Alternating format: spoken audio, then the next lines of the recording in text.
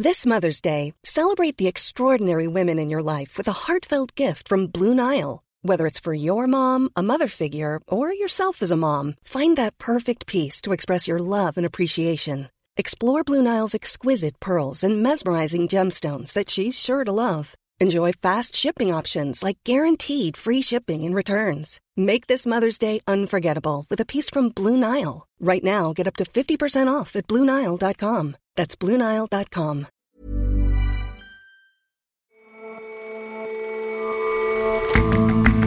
Hello and welcome to The Intelligence on Economist Radio. I'm your host, Jason Palmer. Every weekday, we provide a fresh perspective on the events shaping your world. As renewable energy sources keep spreading, one big question remains: what to do with the surplus power they generate, and where to get that power when the sun don't shine. We take a look at engineers' increasingly intriguing ideas. And it seems that no country loves dogs more than America does. There's one pooch for every 4 people. To find out more about this national obsession, our correspondent headed to the National Dog Show, where every dog has his day.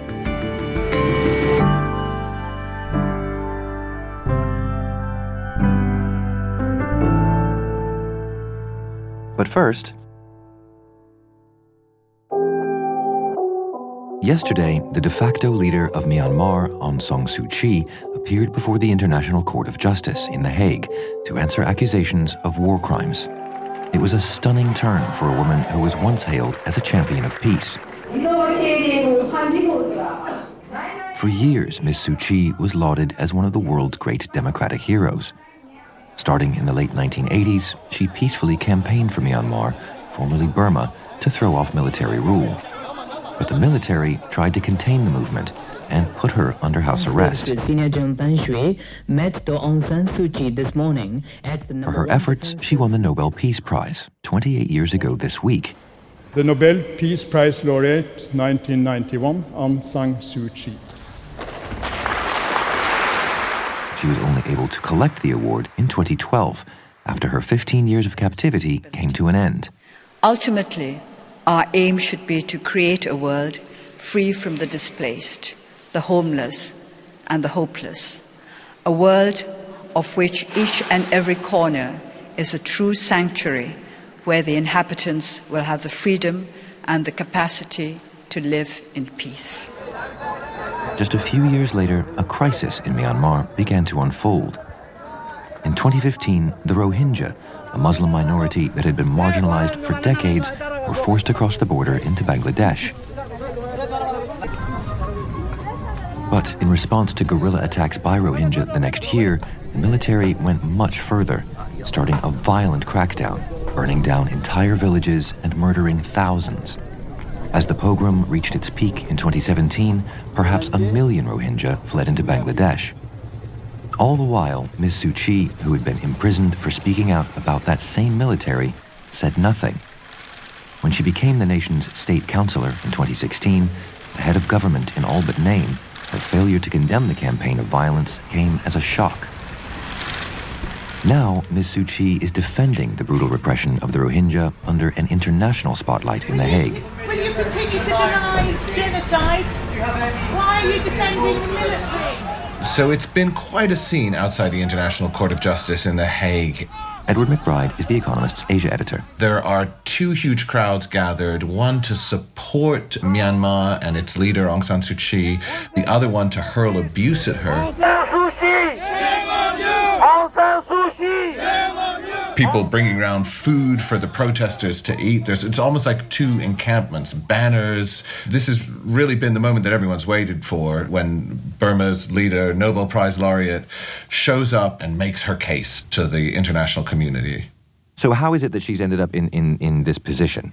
Aung San Suu Kyi has come to defend Myanmar against allegations of genocide. The Gambia, which is acting on behalf of the OIC, a big grouping of Muslim countries, has brought the case saying that the treatment of the Rohingya Muslim minority in Myanmar is tantamount to genocide, and that they want the court to take immediate action. Thousands of people have already died as a direct result of Myanmar's genocidal actions. And the number of refugees an exodus is of biblical proportions. Do you think that the accusations that the Gambia is leveling are fair, are understandable? So I don't think there's much doubt on the part of the international community that a terrible pogrom took place in the western part of Myanmar, where most Rohingyas live, in 2017, led by the Burmese army. Many thousands of people were killed, many villages were burnt, razed to the ground. A little under 1 million people fled to Bangladesh, which is nearby. There have been hundreds of thousands of eyewitness accounts of horrible crimes. So I think the Gambia has presented a very persuasive case with lots of evidence, relying on very reputable sources, UN commissions of inquiry, and so on. And so during the time that these atrocities were being carried out, how did Aung San Suu Kyi react? Both in 2017, when the worst of the atrocities were happening, and since then, when there are still reports of mistreatment of Rohingyas to this day, all that time, the government of Myanmar essentially said, look, there's a guerrilla war going on in this area between Rohingyas attacking the army and the police, and the army fighting back. And there may well have been civilian casualties. There have clearly been homeless refugees by the conflict. But, this is all just the fog of war. And if there have been any instances of indiscipline or human rights abuses on the part of the army, we'll look into it, we'll punish them. That's been their claim of what's happening all along. So what did Ms. Suu Kyi say in her testimony at the court? Aung San Suu Kyi repeated that Burmese government line that, in effect, to the extent there have been human rights abuses, they will be looked into and punished. The other thread of her argument was that it was impossible to consider this genocide, even if human rights abuses were proved, because, she argued, the Burmese government was making every effort to prosecute people who were seen to have committed crimes. Please bear in mind this complex situation and the challenge to sovereignty and security in our country when you are assessing the intent of those who attempted to deal with the rebellion. Surely, under the circumstances, genocidal intent cannot be the only hypothesis. And she argued that any government that was trying to hold its citizens accountable for their crimes was, on first principles, not trying to commit genocide because the two ideas were not compatible.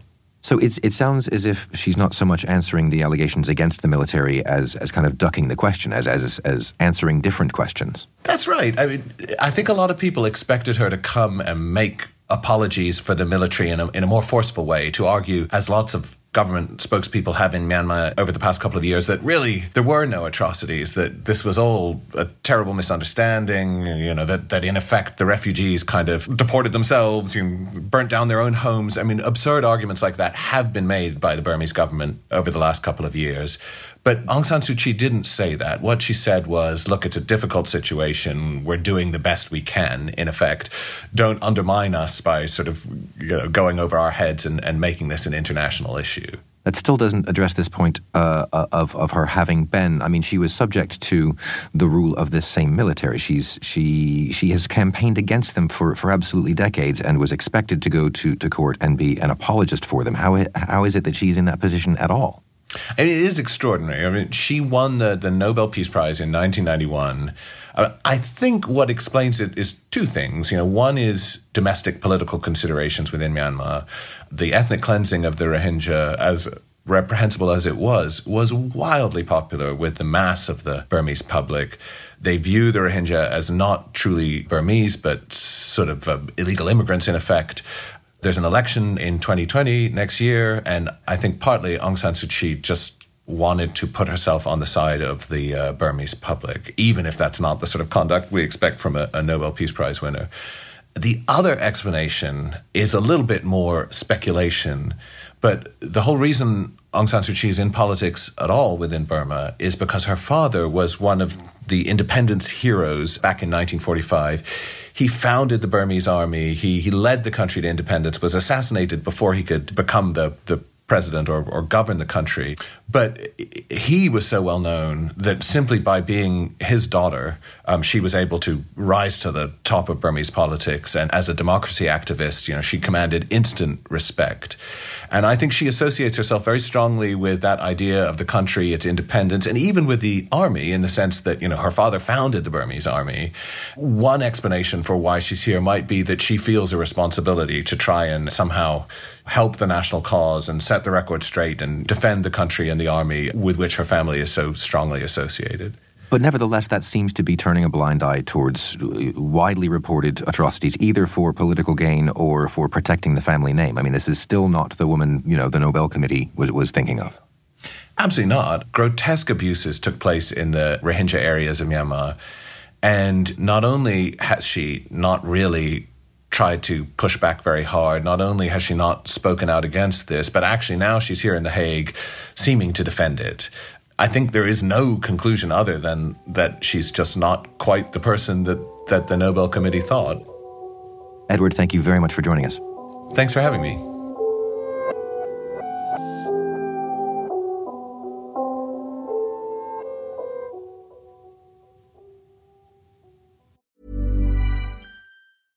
Imagine the softest sheets you've ever felt. Now imagine them getting even softer over time. That's what you'll feel with Boll & Branch's organic cotton sheets. In a recent customer survey, 96% replied that Boll & Branch sheets get softer with every wash. Start getting your best night's sleep in these sheets that get softer and softer for years to come. Try their sheets with a 30-night guarantee. Plus, get 15% off your first order at bollandbranch.com. Code BUTTERY. Exclusions apply. See site for details.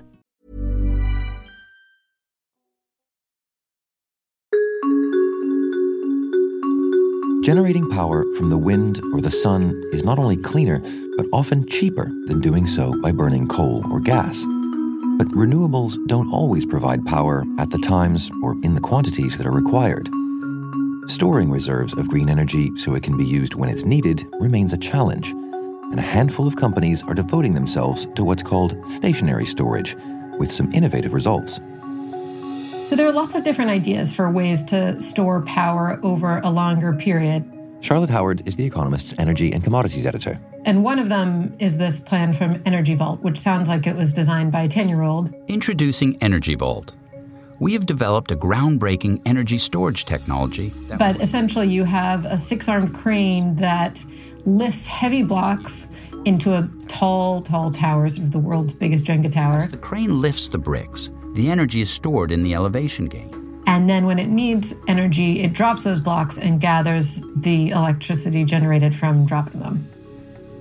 I would love to see one of these things in action. It sounds wild. Are investors taking the idea seriously? So that's the interesting thing, is that there are some big investors who are watching this space closely and putting cash into Energy Vault and its rivals. So SoftBank, which is a very large tech investor, invested $110 million in Energy Vault in August. Let's wind back a bit. Why are these sort of slightly outlandish ideas needed in the first place? I think when you try to consider the importance of stationary storage, which is a subject that sort of makes your eyes glaze over, it helps to begin with the main strategy for fighting climate change such as it exists. So there are generally 2 steps. One is to reduce emissions from the electricity sector, and the second is to electrify more activities, like driving cars, for instance. So you slash emissions from electricity, and then you electrify more stuff.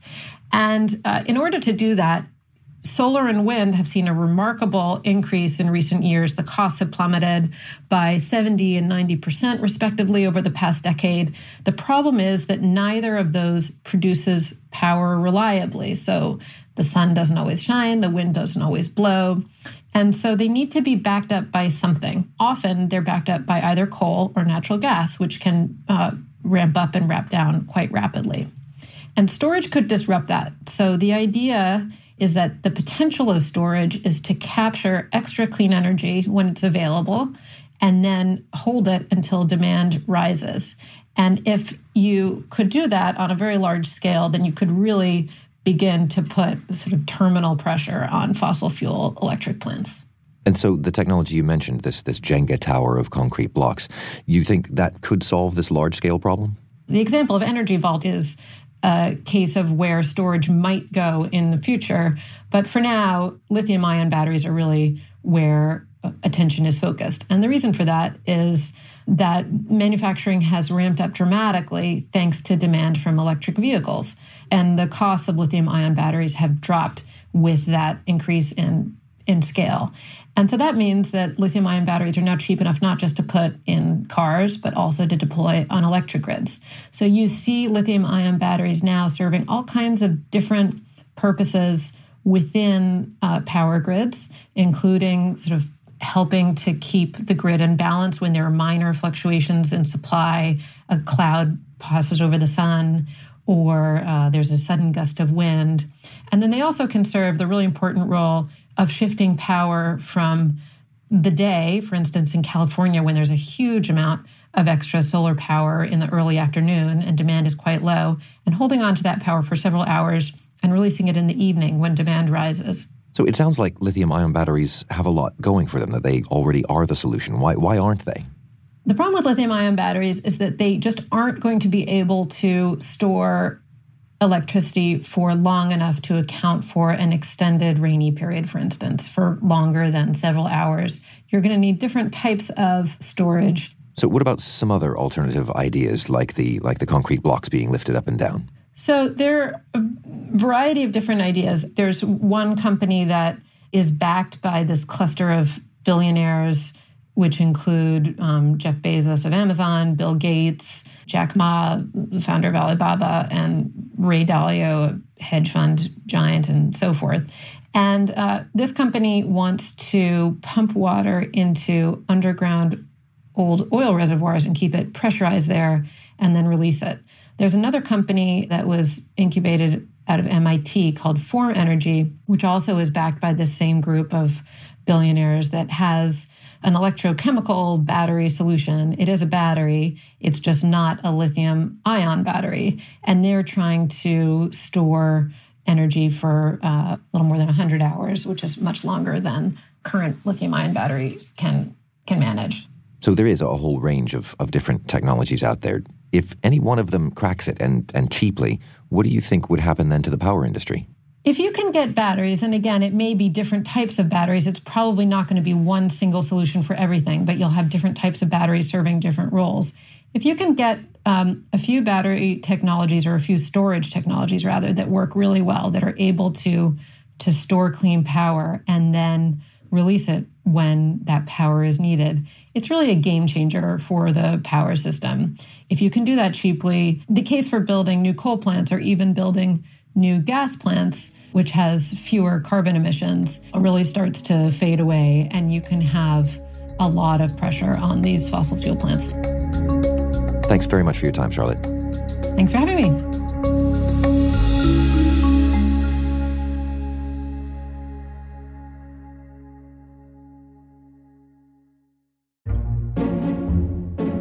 So, we got a dog. James Astle is our Washington bureau chief. We'd actually promised our kids a dog as the sort of sweetener to placate them when we moved from the UK to the US. It took us a couple of years to get the dog. We got the dog, and I was staggered when I travelled back from South Carolina, where I bought this little terrier puppy, to our home in Maryland, by the attention that it drew in public. People literally sort of threw themselves at the dog, cooing and ahhing and asking to pet it, asking to have their picture taken with the dog. And I must say that that's been sort of continually replicated in our neighbourhood. The dog is known in the neighbourhood. People talk to us who wouldn't previously have thought to do so because they want to say hi to the dog, chat about the dog, ask after the dog. It is extraordinary, the enthusiasm that Americans have for this creature. Most rich countries have become strikingly pro-dog in recent decades, but Americans seem to love them more. They're likelier to own a dog than any other nationality, one for every 4 people. And James felt inspired to investigate this obsession. I thought I'd better find a place where there were lots of dogs and lots of doggy people. I went therefore to the National Dog Show in Philadelphia, which is one of the oldest American dog shows. It has a couple of thousand dogs in a huge aircraft hangar-like convention center with 6,000 people paying to come and look at the dogs. Aren't you adorable? And the show is in turn later broadcast on Thanksgiving. Somewhere between 20 and 25 million people tune in. And I found it very interesting. It's a sort of smorgasbord of dog breeds, all of which you can go and ask about and learn about. It seems to be all hair. I can't see it's any an old English sheepdog. It is? Yes, it's got her coat. Oh! This is a miniature poodle. You're doing some major coiffeuring here. Yeah, it's called a spray-up. So, for the purpose of my serious journalistic endeavour to understand what Americans really thought about dogs, I asked them directly at the dog show. I think that dogs are they love unconditionally. I don't know, you just feel really good inside when you have a dog connect with you. The dogs kind of seem like they enjoy being part of your pack, and they become part of our pack as a family. I think that dogs are wannabe humans, and I think that's adorable, and I love them. The show was also instructive in that Americans seem to have a particular thing for pedigree breeds. When dog ownership, and especially sort of the petting of dogs, really took off in America in the 1950s and 60s, pedigree breeds were the main sort of object of enthusiasm. Pedigree breeds, they'd been developed and shown in the mid-late 19th century by upper-class Brits, essentially. And I think that there's a little bit of sort of a middle-class aspirational enthusiasm for these extraordinary and extraordinarily specialised breeds has sort of borne along the American enthusiasm for dogs. And I suppose one little illustrative detail on that is that the Pembroke Welsh Corgi, which is, of course, the Queen of England's favourite breed, is far more popular in America than it is in the UK. And indeed, there were plenty of corgis on display in Philadelphia that day. He's 8 months old. He got his first points here yesterday and the day before. Well, they are very popular. People, as you can see, people are just crowding around them. And is that because of the Queen? I'll say yes. And in addition to that aspirational attraction of dogs, there's also a media environment that was sort of constantly pushing dogs at Americans. Lassie, for example, surely the most famous dog on TV. This is Lassie's cousin. Okay. Obviously very memorable to look at. This is the rough collie. So there is a theory that Lassie is largely responsible for America's craziness about dogs. Is that right? Definitely a contributor. Lassie, Rin Tin Tin, there was quite a few. And generally herding breeds, actually. What would a dog like this cost me? Our puppies go for around $1,400. Him right now, you can't buy him. And so how would you sum it all up, your experience digging into the love of dogs, the class issues around dogs? What's your sort of take-home message? I think there are different stories around dogs that one can tell, and that's why they're so interesting in the American cultural context. It's, might sound frivolous, but it's not a small thing given the amount of time and money that Americans devote to dog ownership, talking about dogs, enthusing about dogs. But it's in the end of more heartwarming importance than those separate cultural, political, social, economic strands is just the basic realization that dog love is very, very widely shared in America. And that's frankly rather uplifting given that the country is currently divided in so many ways. James, thank you very much for joining us. Thank you. And all my best to your dog. I'll pass it on.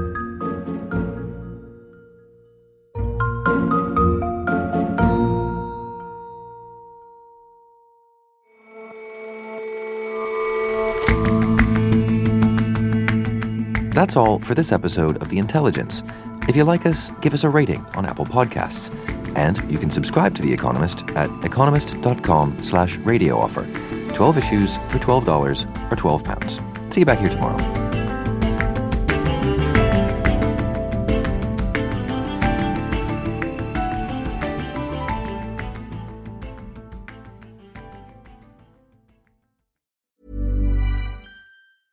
I met a guy recently who told me that he spends roughly $250,000 a month. I talked to another person recently who made $50 million at the age of 30. What do you do with that money? How do you spend it? How do you not spend it? What do you invest in? How does it change your relationship with other people? If you meet a rich person, these are questions everyone wants to know, but you're too embarrassed to ask. Well, guess what? I'm not too embarrassed. That's the whole premise of MoneyWise. We talk to real people who have made a significant amount of money, and we ask them all about their finances, and they're incredibly transparent about it. My name's Sam Parr, and the podcast is called MoneyWise. That's one word, MoneyWise. It's by my company, Hampton. You can find MoneyWise wherever you get your podcasts. Check it out.